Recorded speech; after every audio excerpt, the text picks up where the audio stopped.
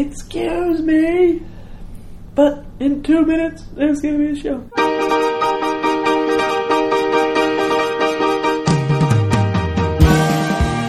Welcome to Stories from the Pitch, a podcast dedicated to creating a living social history about street performing and some of the crazy characters who populate this world.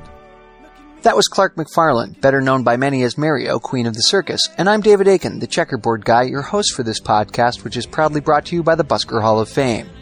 In this episode, we're diving into an interview that Magic Brian conducted with Clarke while they were both performing at the 2013 Adelaide Fringe Festival.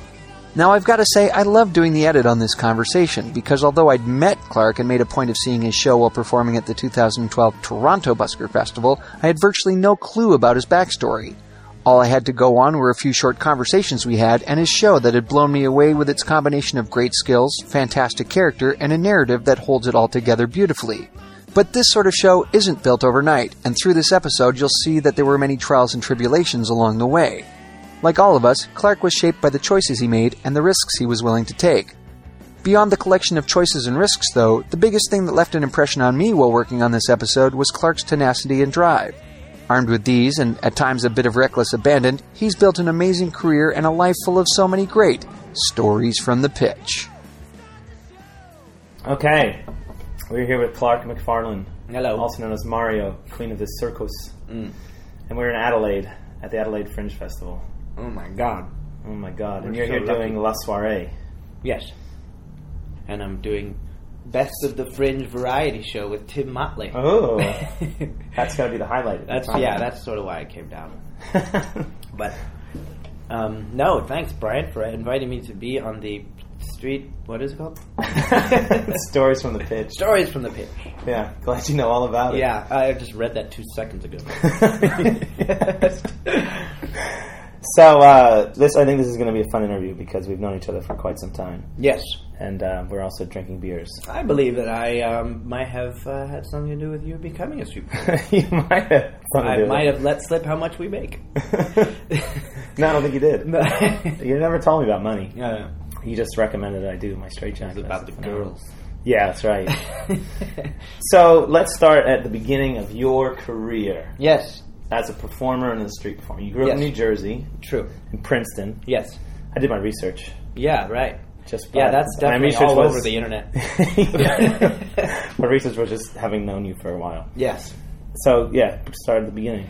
Well, I was juggling from the age of 10 as a hobby, and then there was this event in my town for New Year's where everything happened outside, which is it's Northern Hemisphere New Year's. It's freezing cold, and everyone's walking around outside and doing things. I don't think this event lasted very long as an idea, but at around age 15 or 16, I hooked up with a friend of mine who did a little bit of juggling, but he also played the saxophone out of tune in freezing weather, and we stood outside and we did a street performance at this thing, and there were people walking around, and we got crowds, and we did a little act, and we could not believe the money. We couldn't believe it, how much money we made. That was your first show? That was my first show. New Year's. Yeah, New Year's Eve, outside in New Jersey. On Palmer Square. He was playing saxophone and you were juggling. We juggled together, and then he played saxophone and I juggled. I was the juggler, and he could sort of, I think we passed balls. Like, that was how the level we were at that point. And, it was, but we had all this patter and stuff, and we invented things to say, and it was, yeah, it was just, and then I just left it from there. I was always an actor and always entertaining and always needing attention and always doing, plays in college and a comedy group in college, but I totally left it until in that, post-liberal arts college education feeling of, what the hell am I going to do? I had this idea that in Europe you could street perform. I think I'd read something in Juggler's World magazine about guys going over to Europe and street performing, and so I just had this Europe street performing kind of connection, and I hadn't gone to Europe in college. All my friends went off to Europe, and that was this thing people did in college that I never did. So I was like, all right, I'll take a year off before having to go to grad school. And what were you studying? Psychology. So I studied 4 years of psychology, which gives you nothing but maybe an ability to go into a grad school of some kind. What were you thinking you were going to do? I was thinking of going to human resources. I am the luckiest man alive. I was actually thinking human resources. That sounds really boring. It would have been awful. Fucking hell. So anyway, can you swear on a podcast? Yeah, you can swear on a podcast. Is there a PCC? It'll just say explicit next to it because you just said fucking hell. So this is now explicit. Oh yeah, people click on that. So anyway, I had the idea to go to Europe, and I talked to my friend John Nations, we were going to all hook up and go to Europe, but I didn't do it the first summer. But then the following summer, I spent 1 year in Colorado, and then I went off and started street performing in Europe with just doing it like a busking sort of guitar player with a case out and juggling behind it. And how old were you? I was 23, and I had done some. Wait, busking. you 23? You were still in college? No, I'd just gone out to college. So I graduated college. Graduated already before you're going to go to graduate school. Yeah, exactly. Yeah. So I went ski bum to Colorado, and I met some guys who were like, "Yeah, go to Europe, man. They just live on a bag of rice and do this stuff." Live on a bag of rice. Yeah. They were like, "You don't need money, just go." And they were right. It was awesome. I mean, and the first thing I did was go to Amsterdam, and I saw Bert on the pitch and maybe a Van Vees brother or two, and they were just doing, that Amsterdam show, and I realized, you got to stop the crowd and do it. And so then that very sort of the next day, I was trying to do circle shows, like from doing passerby tips, which I had done the summer before living with my brother in Dayton, Ohio.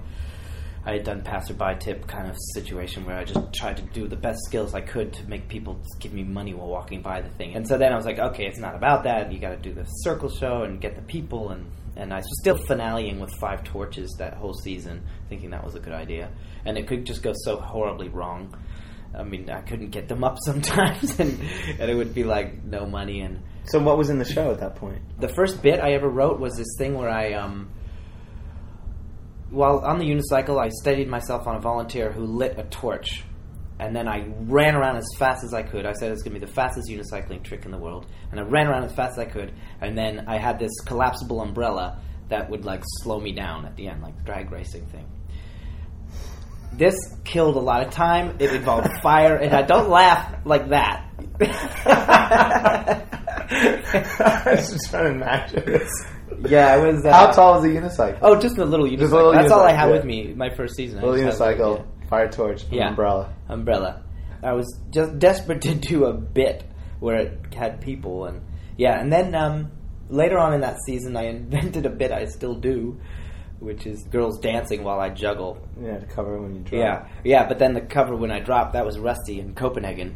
Girl, dance when you drop. And I was like, yeah, that's a great idea. So you were just hanging out in Amsterdam, 23? No. Oh God, no! I traveled all over. I mean, Europe was quite an adventure actually, because I had this train pass. So I went down to Munich. Oh yeah, like the Euro. Yeah. What had happened? I went in Amsterdam. I met a guy, not a street performer. He was just, but he had a car in the same camping I was in, and he was a nice guy, and we got along, and we were doing drugs together, and we took the long way to Munich and stopped in places that are not pitches that no one performs at, and I was doing shows on these places that were just awful, and my show was awful, so it was sort of perfect. And then I went to Munich and sort of struggled there, and then... Do you have an amplifier or anything at this point? God, no. I didn't get an amplifier for 2 more seasons, yeah. I had a backpack and just clubs, balls, cigar boxes, and a unicycle. And torches. Yeah. But I had to have all my clubs with me. I had to have I was still hanging on to the juggler thing.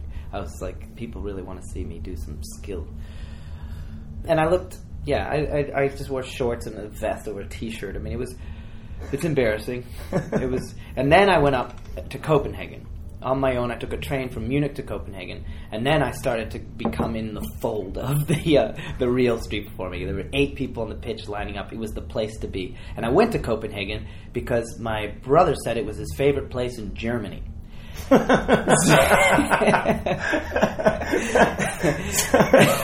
you were all over Germany trying to find Copenhagen. Where the fuck is it? Holy shit! It's not in the book. So I finally found it. Yeah, it's in Denmark. I was like, oh, yeah. So this is your first season. First season, yeah. So then your first season. So who was on the pitch then? So it was Sean Bikeboy. This is 1993. Sean Bikeboy, though. Arthur Mix, Rusty, Merrick from Scotland, Vince. There was some odd Israeli guys I'd never seen since. It was a mixed bag, and they were all waiting in line. They all took their turn, and they all let me have my shitty turn. I would do 20, 25 minutes maximum. Were you working by the church or up? Church. Yeah. Yeah, the church. Well, no, it was a bank then. Yeah, it was a bank. Yeah, well, it's the church is also there. Yeah, the bank didn't turn into a church. no, I don't think it's closed. Or yeah, it was a bank for a while, and then it was a church. Yeah. And I came up and I saw Sean there, and then so we went to Christiania and hung out, and then we took a road trip to the northern part of Denmark, and we worked some beach towns for about a month together and had crazy adventures, and went back to Copenhagen and had this whole scenario in some other dude's bus who we had to leave in Germany. I mean, it was really like, these are the stories I love, the lean years. What's the scenario? Oh, well, we had this whole thing. Well, we got into this accident, we were uninsured, and we were like lying to the police. It was really awful. It was very traumatic. And we got back to Copenhagen somehow and escaped arrest. And we had to abandon this dude's bus in the parking lot of the ferry because... I feel like you're leaving a lot out of this story. Yeah, okay. You're just skipping over. Yeah, I know. Well, it was really, I just don't want to incriminate people because it was a big moral dilemma that what we did. We basically screwed over these people, and I'm a party to that, but we didn't have money. It wasn't up to me. It wasn't my bus. Anyway, it was horrible. It was horrible. It was but everybody's okay. It wasn't anybody injured or anything, but we totally ate this dude's car with our bus, and then we didn't have insurance. Convinced them we did, and got the hell out of the country. That's what happened. Jeez. Yeah. So, and this is the kind of thing that when the following year happened and I went back to work, I knew what I was working for. I was working to afford a van. All right, so this is all in this first season, all this stuff happens. Yeah. You meet all these people. Yeah. You start creating a show based on watching shows. Yeah, no, that was actually, a lot of my show was based on doing it wrong. Yeah. Yeah. I was doing material from my comedy troupe stuff in college. It was so misguided. People were like, what are you doing? Stop talking. It was really awful. I should have watched shows. I should have been watching shows. And then I came back with a show that was about watching. So so this is the full summer. So you're saying like June to August, probably. August, I was in Aarhus Festival at the very end. We were just eating it. And then you go back to New Jersey. No, back to Colorado. Oh, Colorado. Yeah, got a job full time at the ski resort, full time with a tree surgeon. Working 80 hours a week, just knowing that I need a van. I need my own wheels. I need a place to sleep at the pitch. Yeah, that's what I need to make this work, and I really wanted to make it work. It was like the coolest thing I'd ever experienced. It was so much fun. Everything about it. I mean, just being a part of a landscape. I mean, the thing that turned me on back then were you go to a town, and then you visit a town, and you can go to the visit places, and you go to the museum or whatever, but to be a part of the landscape and to actually feel the people, you become inside the place, and you become inside, and there's a whole subculture of people, whether they're the travelers, or whether they're the homeless people, or whether they're the market stand people, or the restaurant owners and stuff, but you suddenly become immediately friendly with a whole side of a place. You're not an American with a dollar sign on your head that people are just like, the same old kind of tourist situation. So, and that for me was... it was completely uninteresting to me to be a sort of tourist in these places. It was very, very interesting to me. And so I knew I needed to do it. I knew I needed a high unicycle and a van and get my show organized. And I knew I could. I mean, I saw some very bad street performers making a lot of money. And I thought, if they're bad, I'm bad. I can do this. And that was a big motivating factor. It was like, these people are horrible. Look at the size of the crowd. I can do this. I can totally do this. So when you were back in Colorado, you were just working, but you were in Boulder, right? Yeah, I was in Boulder, but you weren't working Pearl Street? No, because every weekend I was at the resort doing daycare. I didn't work at the Pearl Street. Oh yeah, then the spring came, and I said, okay, I gotta quit my job. The ski season ended, and it was springtime. So then I got a job at night, so I could street perform during the day. Mm-hmm. And that was some real bad shows going on there. This is 94, 93? Yeah, this is the spring of 94. I had a bubble machine that I tried to make everyone think was like a chainsaw. So there's a plastic bubble machine that would crank bubbles out of it, and it just looked sort of like a toy thing, and I was making it as if I was juggling a chainsaw. It was way too, ideas like that, they just don't work at all, first of all. Second of all, on the street, much less. And I was juggling this thing until it dropped and I broke it. I was going through ideas like crazy. So I get a van, spend all my money, get over there in June. I bought the van in London, and while I was shopping for the van, I saw a show that changed the face of my career, which was Richie Rich eating an apple. Right. And I saw him do that thing, and I was, as a juggler's juggler, I resisted always the idea of eating an apple. That's something I did for birthday parties when I was 13. I thought it's like, and people say in juggling, it's, I don't know, I'm sure there's a magic equivalent of eating an apple. I don't know what it would be. Eating an apple is pretty specific. But I saw the biggest show I had ever seen, and he was on the biggest unicycle I'd ever seen. And I just thought, I've got my unicycle all lined up to buy in Copenhagen. I've got this van, which I have no money. And I was like, yep, I'm going to do that. I'm going to eat the apple on the high unicycle. Because I'm going to carry this thing around. I thought, I got to stay on there for a while. I'm not just going to juggle 3 torches on it. Like, there's a lot of people doing that. I want to do a whole bit. I like the idea of having a whole routine and a whole thing that happens while you're on there. And so, yeah, it took about 2 seconds to steal that act. And but you can't. But he didn't invent eating an apple on a unicycle. No, apparently not. But I saw him do it, and I stole it from him. So we made it all right though. Later on, yeah, I told him like years later. Then I did that all over Europe all summer, and made a lot of money. And came back, and instead of working at the ski resort, I just bought a ski pass to a better resort, and had the whole winter off skiing. And that is the magical time. There's the magical time of wanting to do it and putting it together and realizing that's the coolest thing. And then the summer of 95 to 96, winter 94, 95 was the best winter. Because you were just hanging out. Yeah. Because you had made money. I had beat the system. Yeah. I totally beat the system. Yeah. And it was just gorgeous. And everyone in Colorado, all my friends in Colorado just thought I was a trust funder. They just thought, oh, you don't work because you must be rich. Spent 3 months doing shows. Yeah, exactly. Day. And you can't tell people that. They don't hear it. You're trying to tell them, no, you make a lot of money. They just don't hear it. They're like, you could tell them anything, and they just look at you. Which was fine. I mean, a lot of the guys I was hanging out with, the people who had time during the day and stuff, were the rich kids as well. So they just assumed I was a rich kid. And then, then it's starting to run out of money. In spring, I'm back there on Boulder Pitch doing the shows there. Johnny Fox was a staple. The Zip Code guy was doing his stuff there at that time, and we were all... And, and I was the guy who was, like, sucking so bad just a year before, and I came back with this big unicycle show, just totally killing it, and, they were all very cynical about it. And one time the Zip Code guy told me, I don't go to Europe. I was in Europe once, and I found it too easy.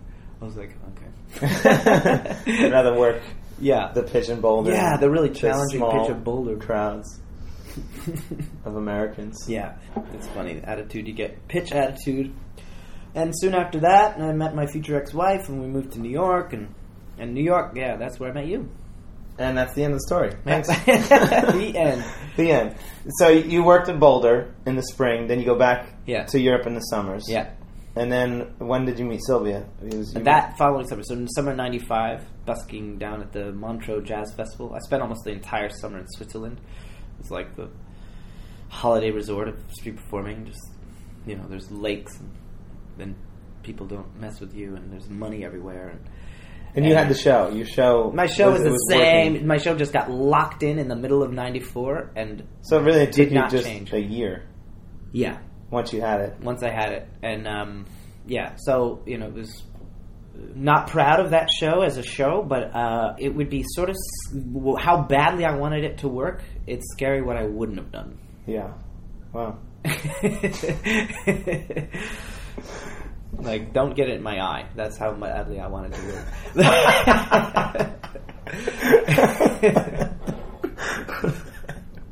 That's how bad. Yeah. All right. So then you meet Sylvia. Yes. And what was she doing back then? She was in circus school in Paris. Sylvia was born in Brazil and went over to study in French and also doing circus stuff in Paris, and she was down for the Brazilian part of the Montreux Jazz Fest, and so I met her there, and we had festival love, and I kind of thought nothing of it, and then she was quite young, and she lived in Paris the following winter, and I stayed in Zurich for the whole winter. Just hanging out? Just hanging out, doing a lot of shows and stuff. And And I was playing in a band, and I was trying to play drums and playing in a band. And I was just trying to like grab the lifestyle that this thing could afford me to do. And all that time off, I just thought it would be great to be in a band. And so that was really fun. And I was working a lot. In the weekends there, I would go off to Bern, and then Sundays by the lake in Zurich, all winter long.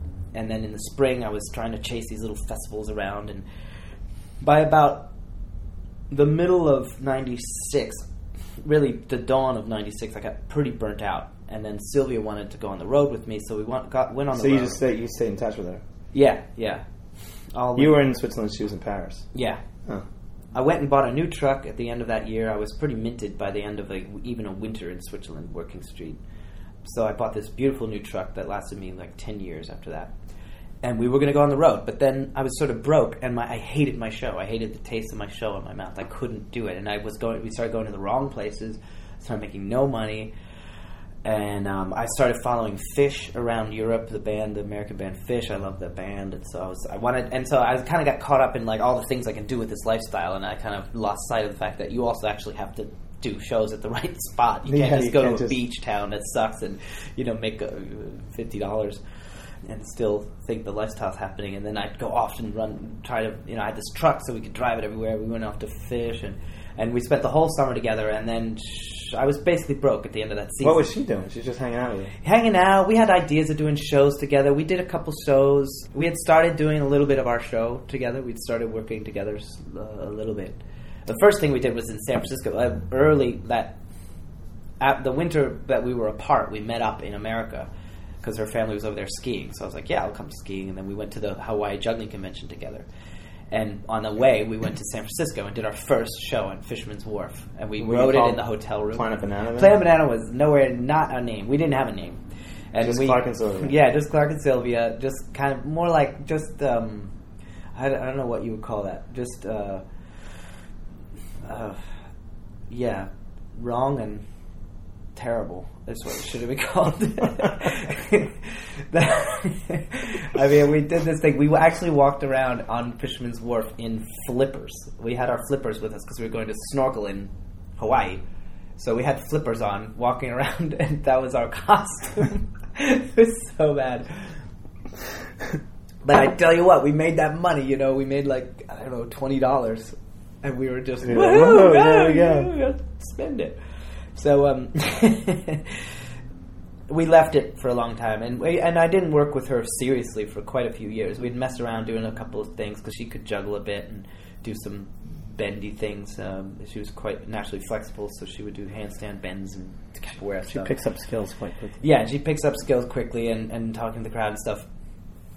And so we lived in Paris all winter, and then I was doing weekends in Paris all winter long, and that was really hard. And actually, one of my favorite street performing stories, which is what this is about. This is going to be a story now. I know, right? I'm just talking about my history. No, it's fine. That's no. Part of it is because then you get to stories, and your history is also interesting. So, or supposed to be anyway. In Paris, I had an ankle injury. What year is this? This is winter of '96. So around November. It's getting into Christmas time. My ankle makes it impossible for me to do the high unicycle. And I'm broke. So I get the idea to be a living statue, which was all the rage. Yeah, I know this. And the living statue that I chose to be, being Christmas, was a Christmas tree.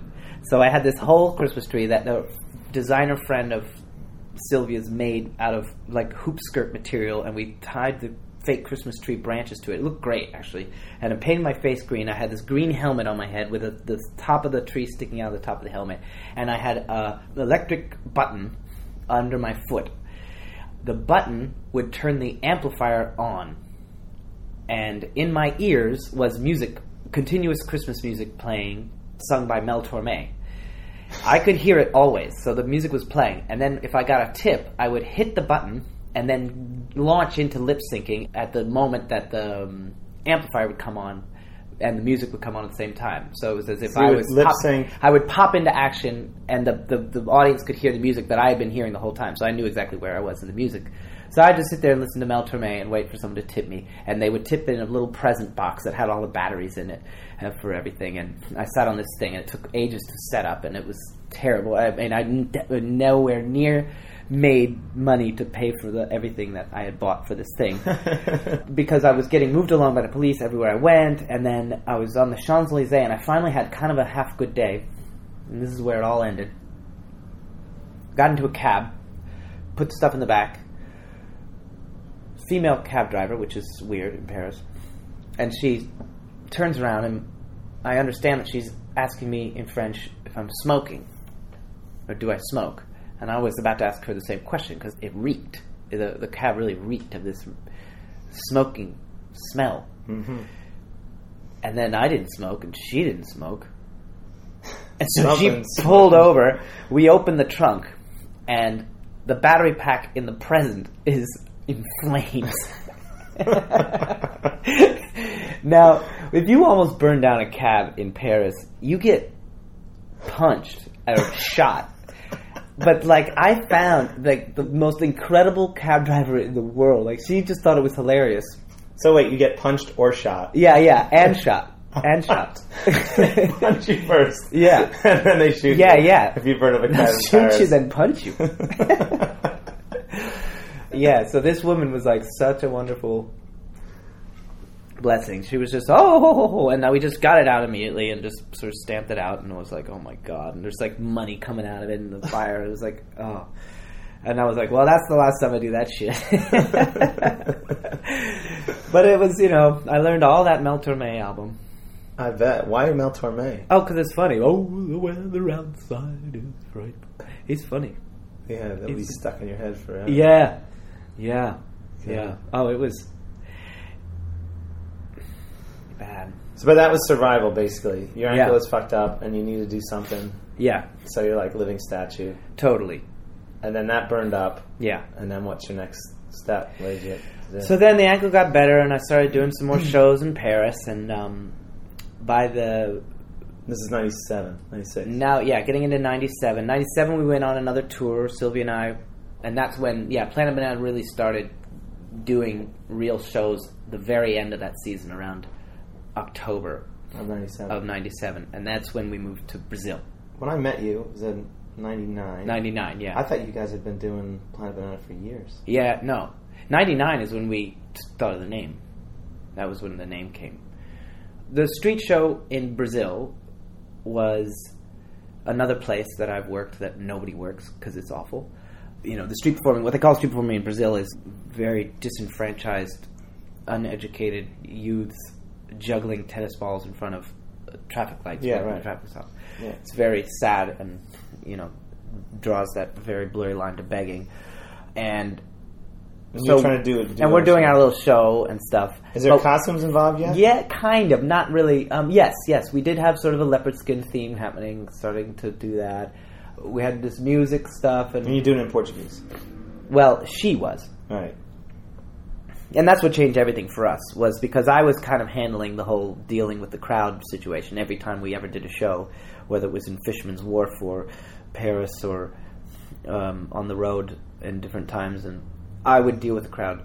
When we got to Brazil, she had to deal with the crowd, and then that put us on really equal footing. By the end of that time, which was really a struggle, it was a fun struggle. I really enjoyed it. I think I enjoyed it more than Sylvia because it was everything was so exotic to me. But working in Brazil, there was this sort of pedestrian mall on this very posh beach town called Búzios, not far from Rio, and she had family with houses nearby, so we would but we still had to commute. We'd commute an hour into Búzios, do our shows at night, and come out. And sometimes they were great, and sometimes they were terrible, and it was kind of nerve-wracking because we'd never know why. And that was what was really weird about Brazil. We'd think we'd do the same sort of show with the same kind of reaction, and sometimes we would get paid really well, and then other times we would literally make $5.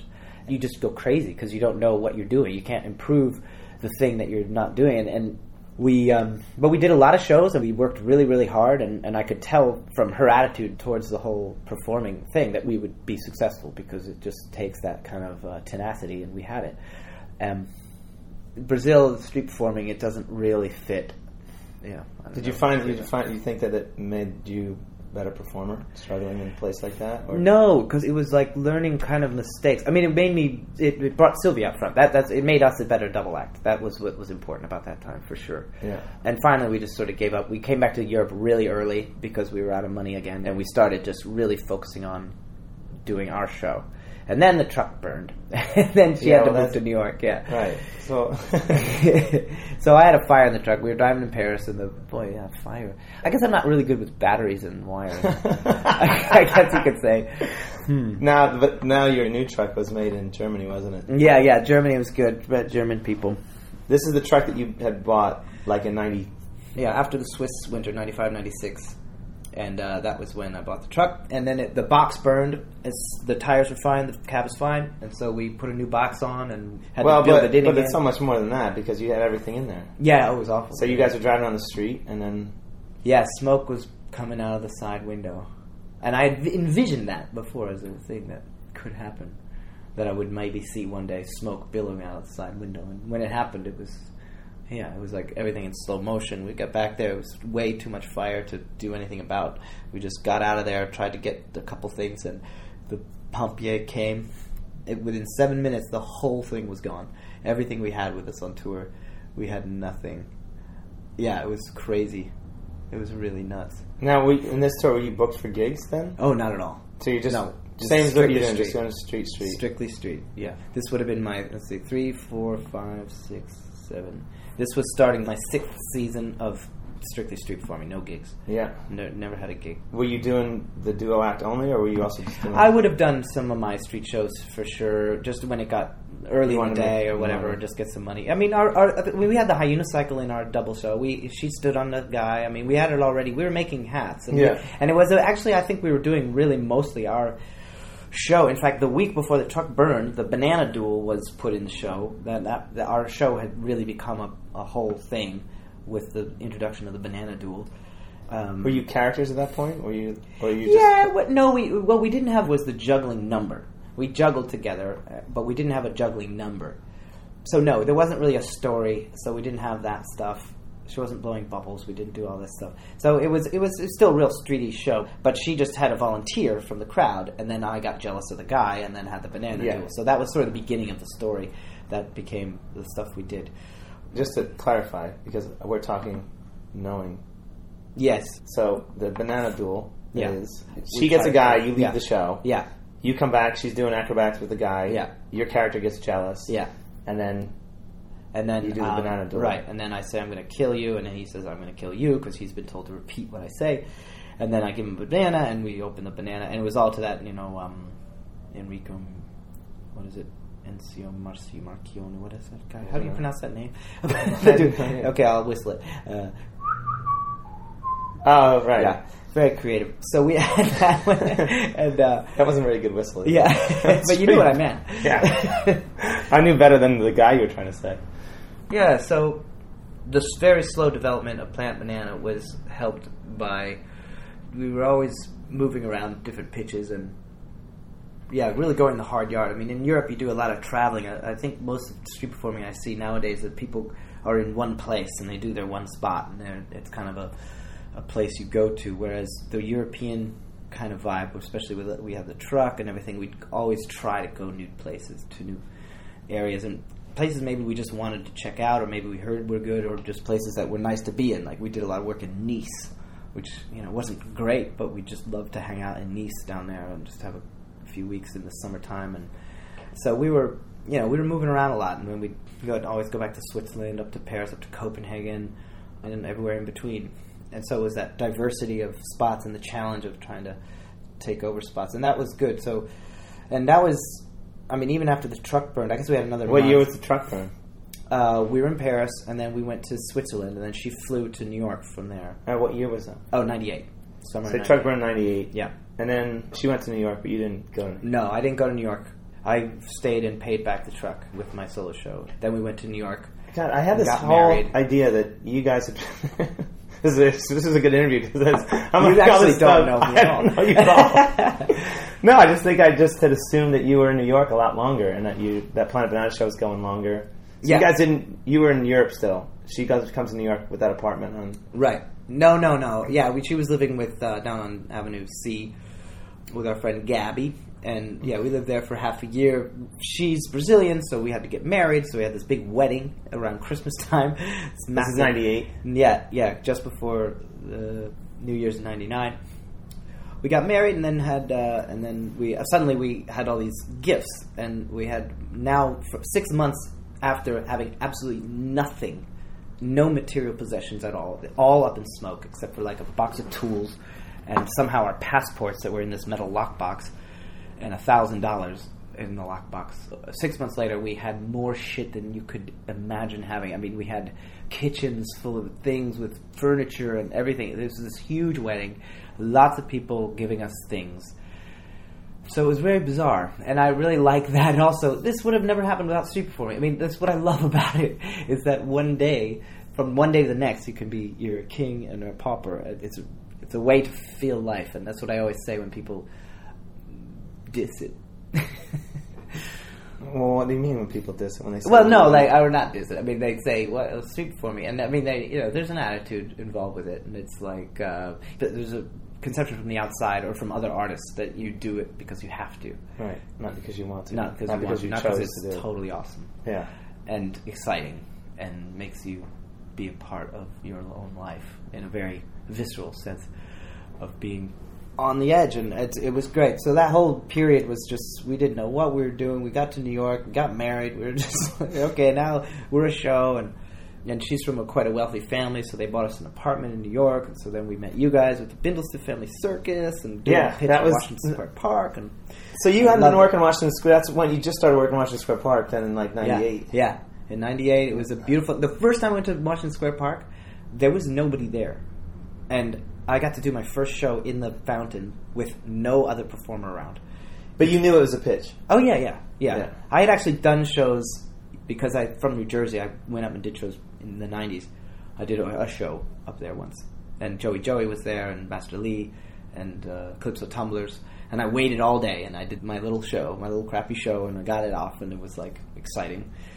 And then drove back to New Jersey. Yeah. Yeah, no, I helped my friend move out of his NYU apartment and then drove back to New Jersey. So then that's really at the time when busking became less a part of my focus as far as artistically and also financially. Sylvia and I knew there was all these street performing festivals that we could be a part of that needed acts. And so we started to design an act that would be... You could sell. Yeah, that we could sell. And this is still 98. Yeah, 99 into 99, spring of 99. 99, isn't that when we did... That's when I met you guys. Yeah. We did the Down and Out. Right. That would have been... Is that December, maybe, 99? No, that was the following year, that's right. You did the Winter Cabaret. 98, 99, you guys were doing the Winter Cabaret at the Brooklyn Brewery. And I never went. I heard I should go, and I didn't go for whatever reason. And then it was the following spring we got back, spring of 99. Fall of 99, we got back from tour, and we... This is a tour where you were booked? Nope. Still not booked. Still not booked. We had one gig. We got one gig that tour. We crashed a showcase festival, and then got one gig from that showcase festival in Israel that we did at the end of the season around in September. And we went from Israel back to New York, and that was our first real gig. And then we said, okay, we need to get some promo together, so we filmed our promo in Washington Square Park and got it all together. And that was the first and only show Planet Banana ever did in Washington Square Park. We just got it together, and I took my spot for our thing. We got 3 cameras on us and made some kind of promo. We did the Winter Cabaret. Yeah. And then... went to Brazil for a few months, and when we got back, we started sending out these VHS cassettes to all the contacts I could drum up in Europe, and tried to book our Summer 2000 tour. And from the Summer 2000 on, that's when I've been pushing the Street Arts Festival circuit in Europe, and which I've been on ever since, and I love it. I love that circuit. It's so fun. It's just a great... the audiences are just all set up for you in small towns and different places and families and then other artists, big groups of people, 25 acts in a weekend, hanging out, whatever. It's just such a great... that's my favorite sort of job, is a summer festival in Europe. Yeah. Yeah, so we started doing that, and But, Washington Square Park, I would go out. I mean, we had to live in New York, so we were paying fees and taxes for the apartment we were in, which came to about $600 a month. That's nothing. Yeah, from where we lived, it was ridiculous. We were getting away with murder. I know. And what we lived in was awesome. Yeah. But someone had to make that money. So I would go out to Washington Square Park every weekend when it was nice. And, thank you. And fight the war. Washington Square Park was... Well, I want to talk about Washington Square Park, but I know you have a story about getting punched. Yeah. I was punched by David Sayles. Who the hell is that? I don't know. He did a show with what he called his cousins, these kids, and they did a show together. And they were the only act I've ever seen that used "Eye of the Tiger" unironically. They would play that song, and they were serious. Who else was working the pitch then? This is 99, right?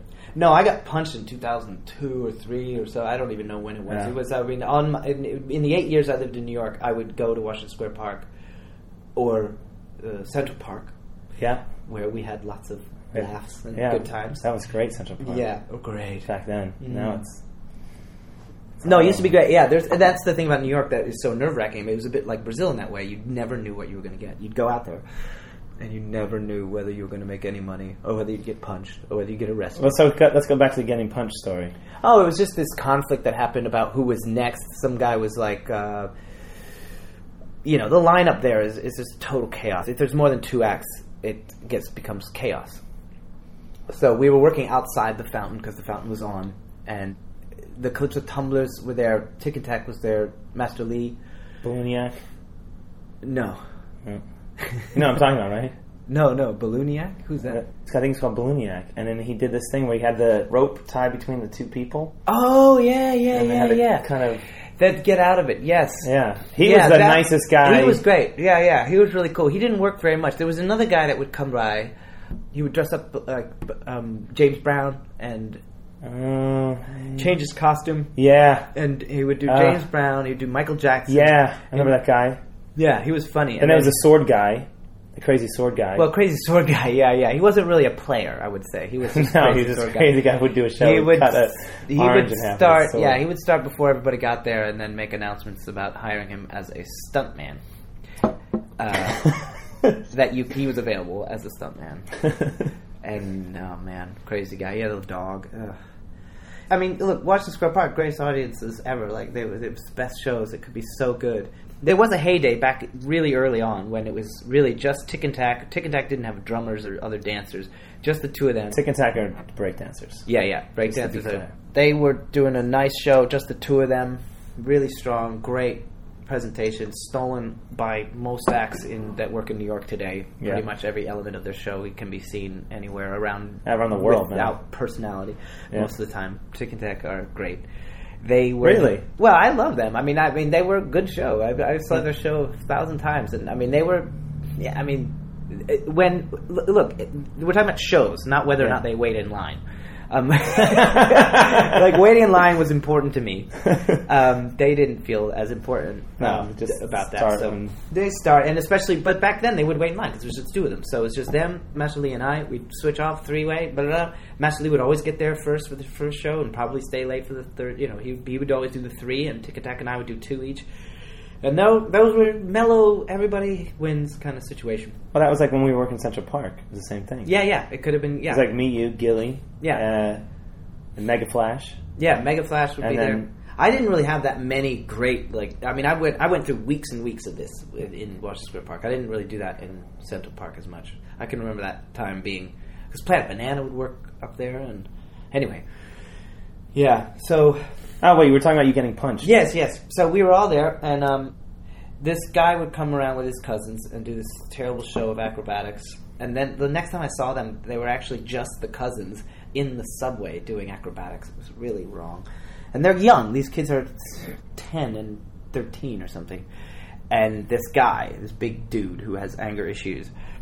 So he said, he says to me that it's his turn, and it clearly was not. And so I made point of that. And then the next thing I know, I'm staggering backwards trying to stay on my feet, and I just just got punched, and from the outside apparently it looked like you didn't see it coming. I guess. Not at all. I mean, I was angry, and I was I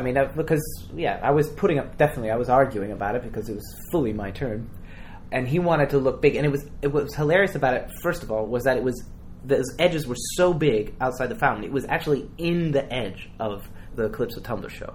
So we were standing in the show when he punched me.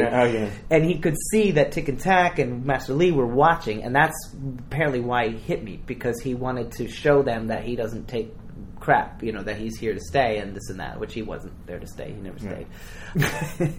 So that was why he hit me. But I guess from the outside it looked funny because he got all boxing out. He was like about to hit me again, and my staggering actually looked to everybody else like I was circling him, about to punch him as well, like starting a fight. But I was just trying to stay on my feet, and I was just sort of like backwards and sideways, and then so he started circling around, and it looked like we were fighting for about 2 seconds. Until I just like realized I was punched and just walked away like the fucking. I mean, I'm flight. I do flight. I don't. No fight. Just flight. I flight. I can run for a long time very fast. Away from people who are trying to hit you. Yeah, I don't do hitting. And and it was funny because that's one of the things. I mean, Master Lee was like, "All right, I didn't know you could take a punch." He was all really. They thought it was, It was part of that kind of cred you can't buy. Yeah. You're like, okay. Yeah. So it was worth it. And I did write a joke for my next show, which started with, he did the next show, obviously. When you punch someone, it means you're next. If you don't know, if you're just starting out in busking, if you punch, you're next. That's how it works. It's advice to the kids out there. Yeah. If you punch, you get to play next. Yeah, it's just arrive, with if everyone does the draw or whatever, just punch the person who picks first. And then it's your turn. So I said something like, I'm a pacifist, I don't fight unless I'm absolutely sure I can kick their ass. That was the joke I wrote for my next show. True. What I remember of Washington Square Park is... or actually, just a story I wanted you to tell about Washington Square Park, because you mentioned the fountain, is you attempting to do a show in the fountain. Yeah. So I noticed that all the shit hits the fan when the fountain's on, and everyone's on the outside, which makes the entire circle around it a pitch. Anything goes. You can go on that side, that side, that side. You can go up against someone right next to them while they're playing. So I said, if I could hold down the fountain while it was on... I will rule. You can all be on the outside and I'll fight it out over there, but I will have the center of because physical, center of the place, the spiritual center I will. So I did a show in the fountain a couple times. I think I saw both, actually. I think I was like, you're gonna do what? You're gonna do what? I'm coming. Yeah. Because that would have been when we were working with the circus, because I don't think I had really started doing street shows at that point. Yeah. But I just wanted to see what you were doing in Washington Square Park. You're like, I'm going to do a show in the fountain. Now, I did spend that in January in Brazil on my own in a cabin on a beach. So the idea there sounded great. Mm-hmm. So I prepared everything there. I had a surfboard, and I would roll a bowl on a surfboard, and I had... plastic crates I would get volunteered out on the crates, but I still hung on to the idea of having torches. So, okay, torches in water, all right? No one bothered to tell me that wasn't going to work. I really blame the world. Ugh. Yeah. It was a bit like the Christmas tree. Yeah. Except safer fire-wise. Yeah.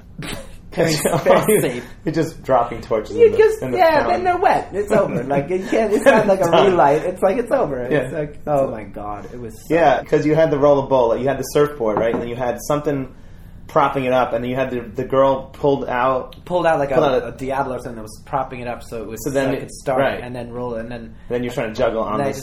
I don't know, bailed into the water pretty much, and then. People that were still walking. No one actually sat down to watch this. There was a few people. They would look away. Oh man, that was hilarious though. Yeah, You'd probably be the first person ever to attempt to do a show inside the fountain when it was on. Yeah, Like the first person that worked resume. in Booziers and the first person that worked in Luxembourg City. And You're a things trailblazer. you shouldn't do. You're a trailblazer. Trailblazing. That is like, yeah. That is, I don't know, when you bark up the wrong tree, are you innovating or are you... I think, people have to also go down the trail. Yeah. After you, for it to be blazing trail. Well, think of Philippe Petit. Like, he crossed Twin Towers. Yeah. No one ever did that. That's right. Yeah. So no one did that. No one has ever done a show inside the fountain, as far as I know. Yeah. That's just like so there me. you go. I'm just putting you up there with him. Thanks. Because that seems equal. The accomplishments. So I want to ask you about creating like a character show, because Planet Banana, when you started, you said guys just was like a busking show, but then it eventually became characters. You had the wigs and for what I thought would sell on the festival market, we had to sort of dress it up as not a busking show. So that meant costumes, and we thought we just kept going further and further with costumes. So we had wigs, and we liked this hyper-real situation, so it was all very kitschy. And so we had these themes in the music and the costume concept, and so, it was going somewhere. Then when we were in New York, we had the dream about working with a live band, and we started doing the indoor show, and that's when Mario started. Yeah, so that was when you were doing, after the Bindlestiff show. That's when you guys were doing the Planet Banana. Yeah, during the Buckaroo Bindlestiff Wild West Gender Bender Jamboree season. Yeehaw! Yeah, you had to be a cowboy. Yes, winter 2001 to 2. You were in that show. We were in that show with future Cirque du Soleil star Michelle Matlock. That's right. And lots of other people. Lots of other people, but I just saw her the other week, which was great. Not since then have I seen her, really. Wow. Yeah, and we had such a good time. Anyway, so my whole focus was now indoors, and Mario was born in that world of indoors, doing more sort of variety act style, and being influenced by the likes of Chris Razzi and the downtown comedy scene, but also some of the more involved shows that we saw on the outdoor circuit in Europe. Les Arrosés, for example, they did a lot of stuff where they changed into each other's costumes and stuff, and we thought that's a great device. So I was Mario, I was her, she was Mario, she was me, and we did this sort of full-length theater show that was all madcap and put in our numbers, and Sylvia got to sing, and she's an amazing singer, and also do trapeze, which we couldn't do in the street, and it was really a great creative time, and we really felt like that was really the risk-taking situation that led to somewhere, not the risk-taking situation like I'll do a show in the fountain. That's a fucking stupid idea. And so we did our thing, and we worked hard, and we toured everywhere with this thing, and then we got divorced, and I had to salvage a solo career. The best thing coming out of that was one of the characters from that show, which was the Mario thing, which I've been doing ever since. Yeah. And when you first did Mario, you basically had Another One Bites the Dust.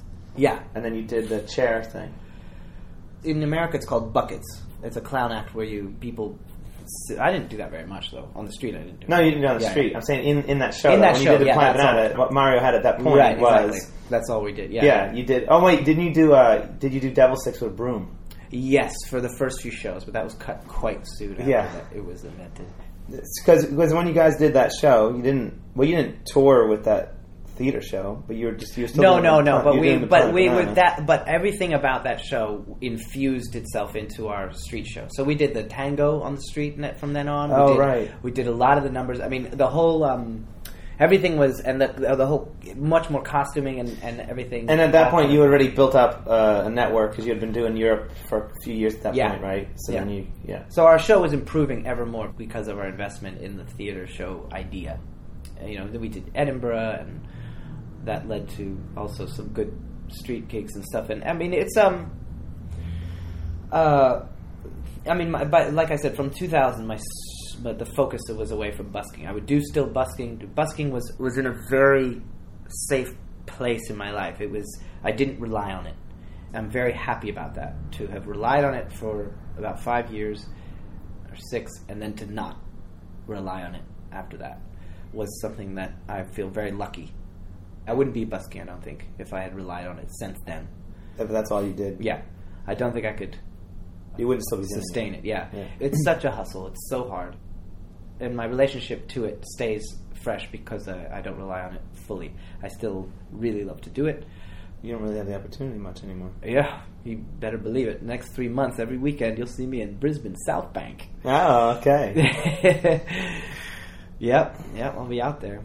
I like South Bank. It's good. So when you started doing the Mario show, I actually remember this. It was actually here in Adelaide. This is like the creation of a show. Yeah. It was 2004. Yeah. Right? We were here. Yeah. You were in Sydney. You told me that you were doing your show. Yeah. And then you started doing your show with an accent. Yeah. With the Mario accent. Yeah. And then you started dressing like Mario. Yeah. Still doing the So Clarke yeah, my marriage juggling. was falling apart. So I was back in Sydney doing my fire juggling Apple show. And that's why I think I am traumatized by needing busking, because at that time I really needed to be doing it. And it was such a heavy work in Sydney. It was really hard to get the audience. It was hot. And I was just working hard, doing 3-4 shows a day for the whole month of January for school holidays.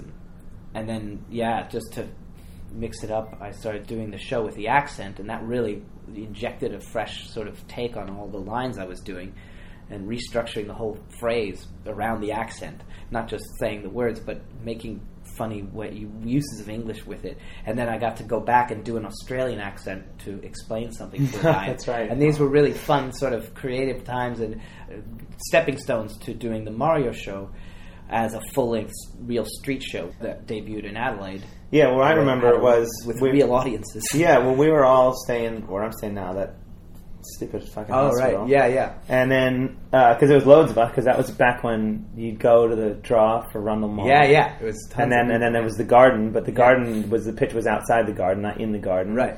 So it was just street, and it was amazing. And you kept getting the 11 o'clock show. Yeah, Or I you would pick choose. the 11 o'clock show. No one would choose the 11 or midnight show. And it was great. But it was a workshop for you, because I remember each day you had a new idea you were going to try. Yeah. And you became the show that all the performers were like, oh, Clarke's doing the thing again. Let's see what he's got tonight. Yeah, that was lovely. The support from the street community was awesome during that time, and people were really, really embracing this character thing. And I felt really...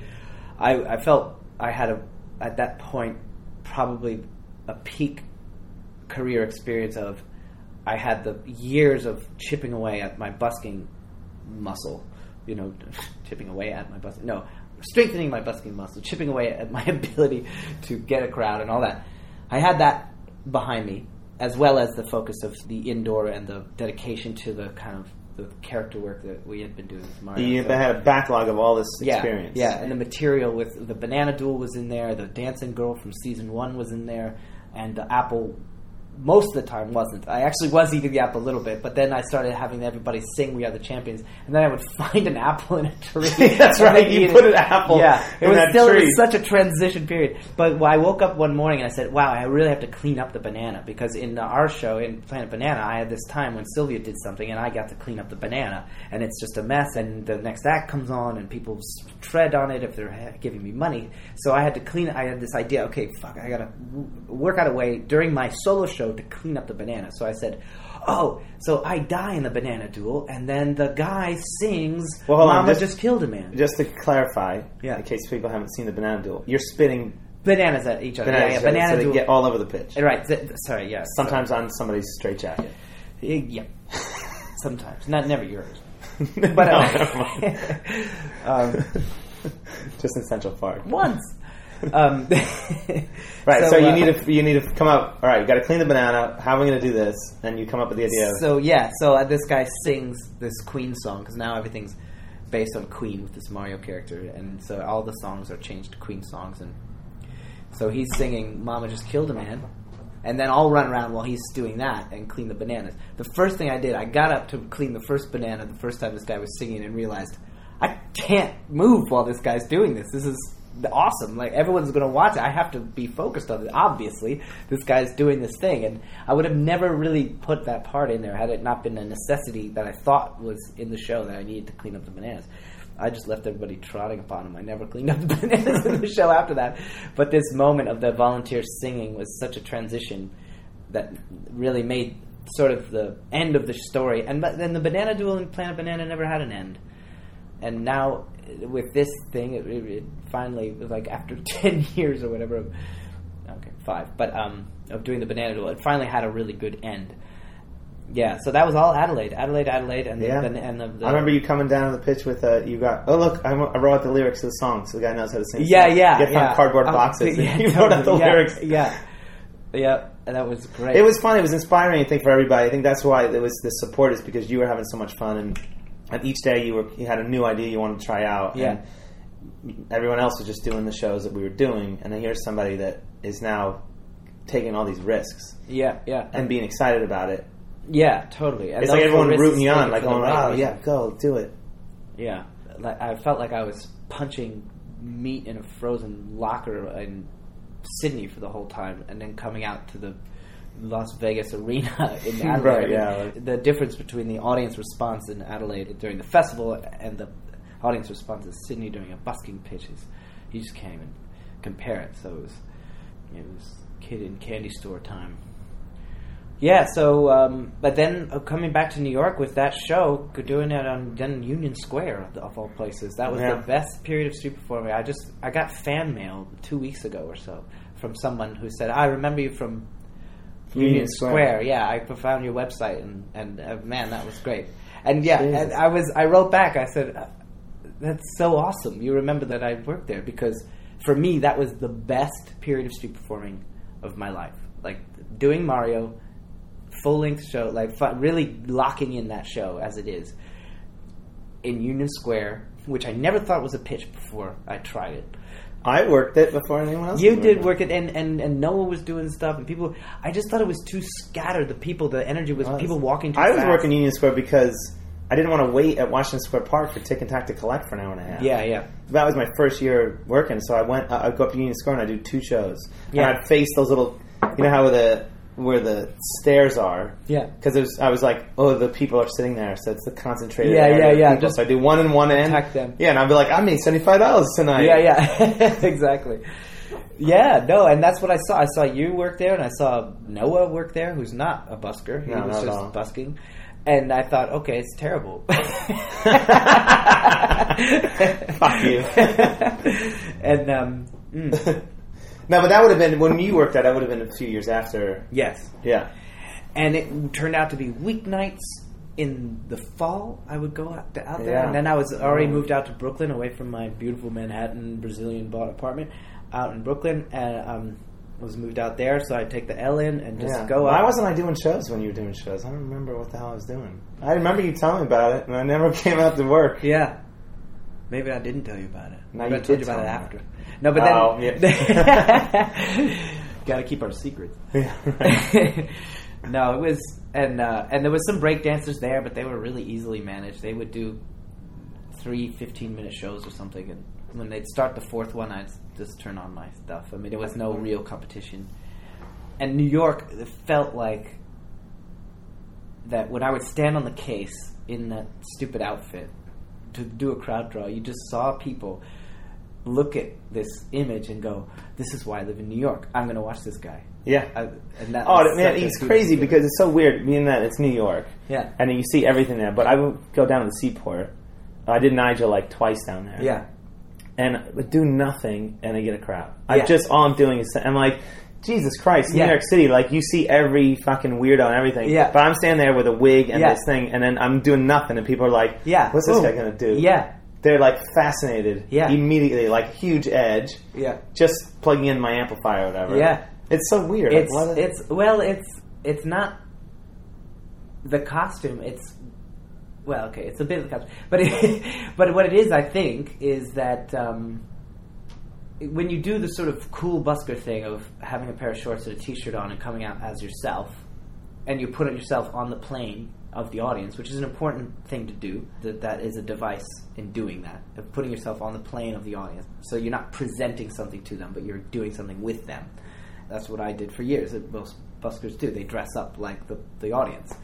And you start saying your pitch, or you start saying stuff to get a crowd.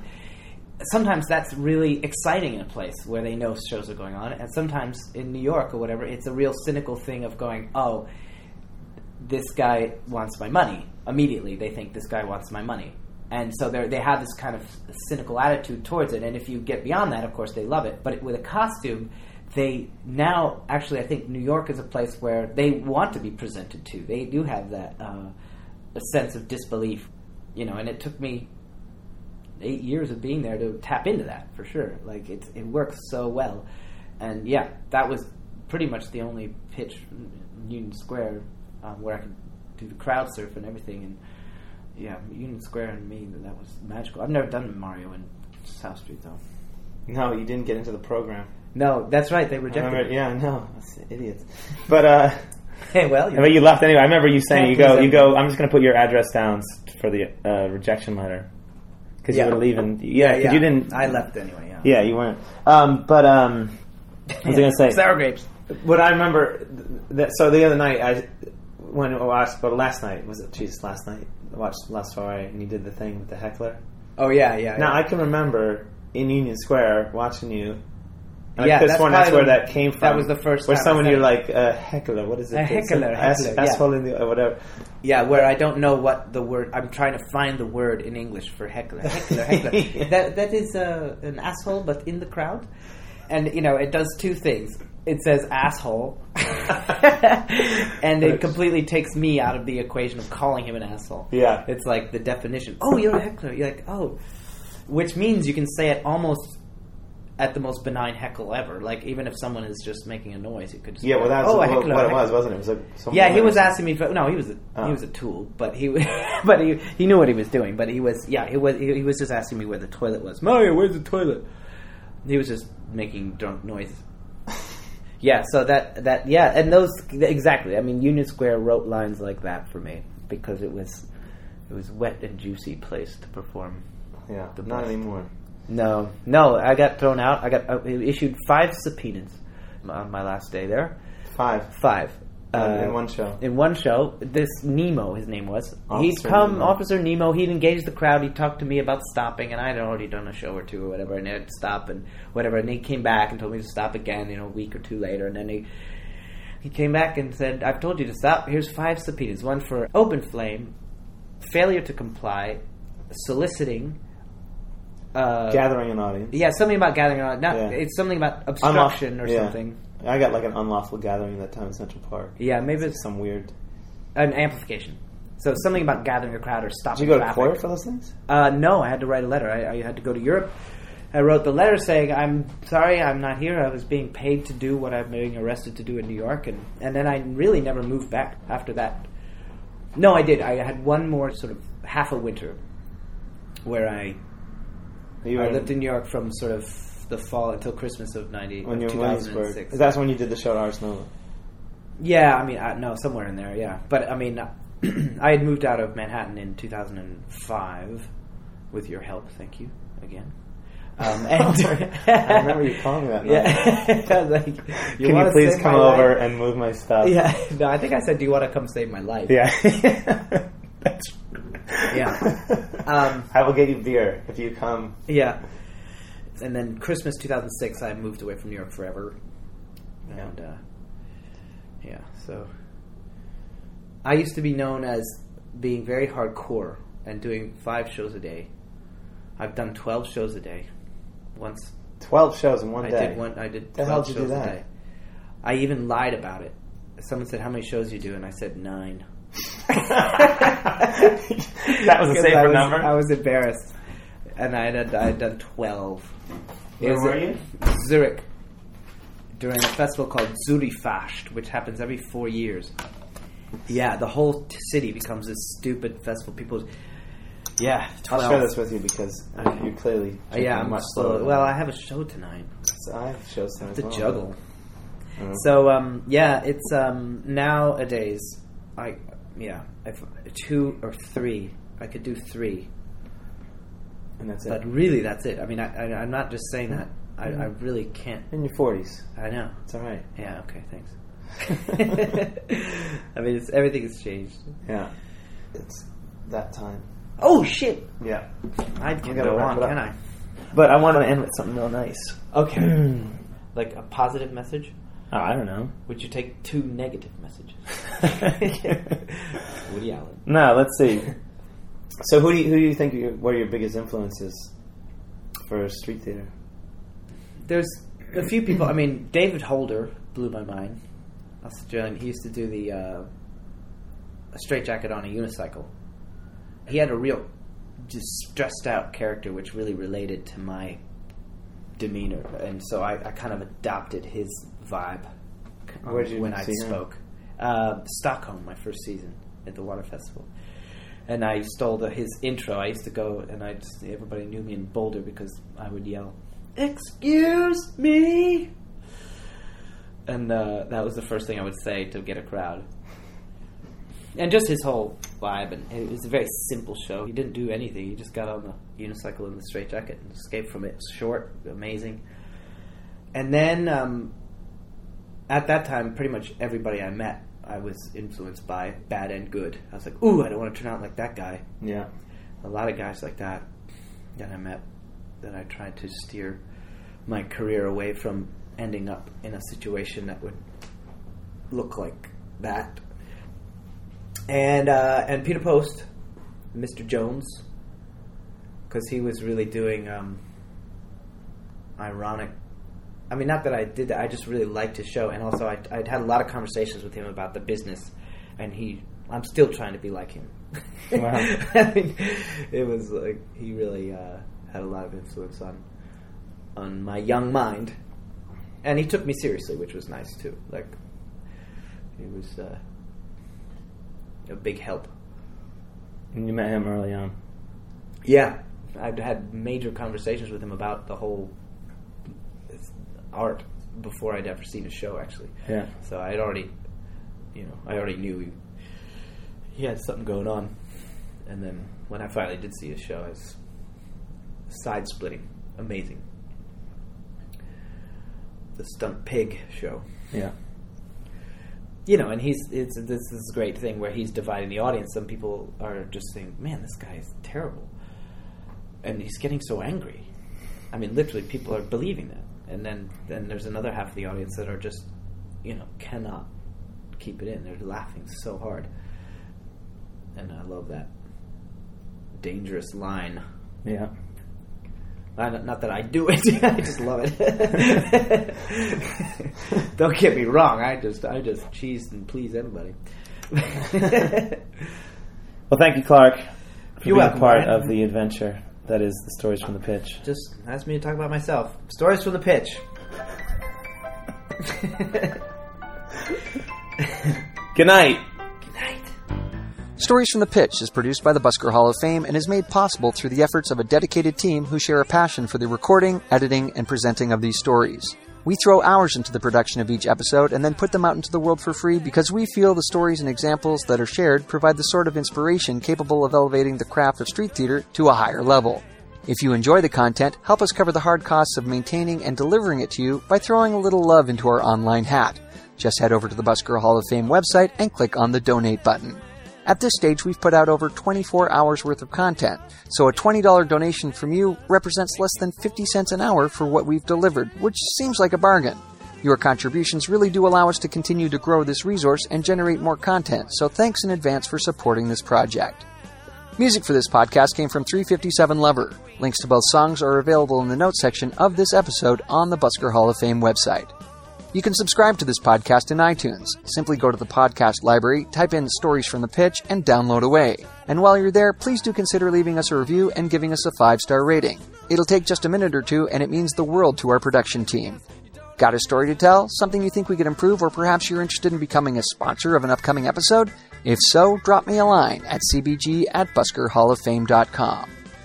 Haven't gotten enough Busker HoF content? Well, then check out our Facebook page at facebook.com/Busker Hall of Fame. Follow us on Twitter or Yappy at Busker Stories, or sign up for our newsletter on the Busker Hall of Fame website, where you can also check out a collection of pictures that Clarke provided in support of this episode. Wondering what risks you should take in your own show and what the motivation should be when you take those risks? Clarke has a few closing thoughts on this very topic. If you take a risk because you want to make money, maybe you should rethink it. That is such a bad motivation to create. Yeah. The motivation to create that we had with was show. our dreams of working with a live band, our dream of putting together a full-length show, and because we really felt like we had this circus thing, and we were really jazzed by all the stuff we saw in Europe, and that's what led to that, which led to our divorce, which led to Mario. The end. The end. On behalf of myself, co-producer Lindsay Lindberg, who created the initial edit for this episode, Magic Brian, who captured this interview, and the rest of the staff of the Busker Hall of Fame, we hope this finds you well. And as you perform for audiences around the world, please remember to use your superpowers for good. I'm David Aiken, the Checkerboard Guy. Thanks for listening.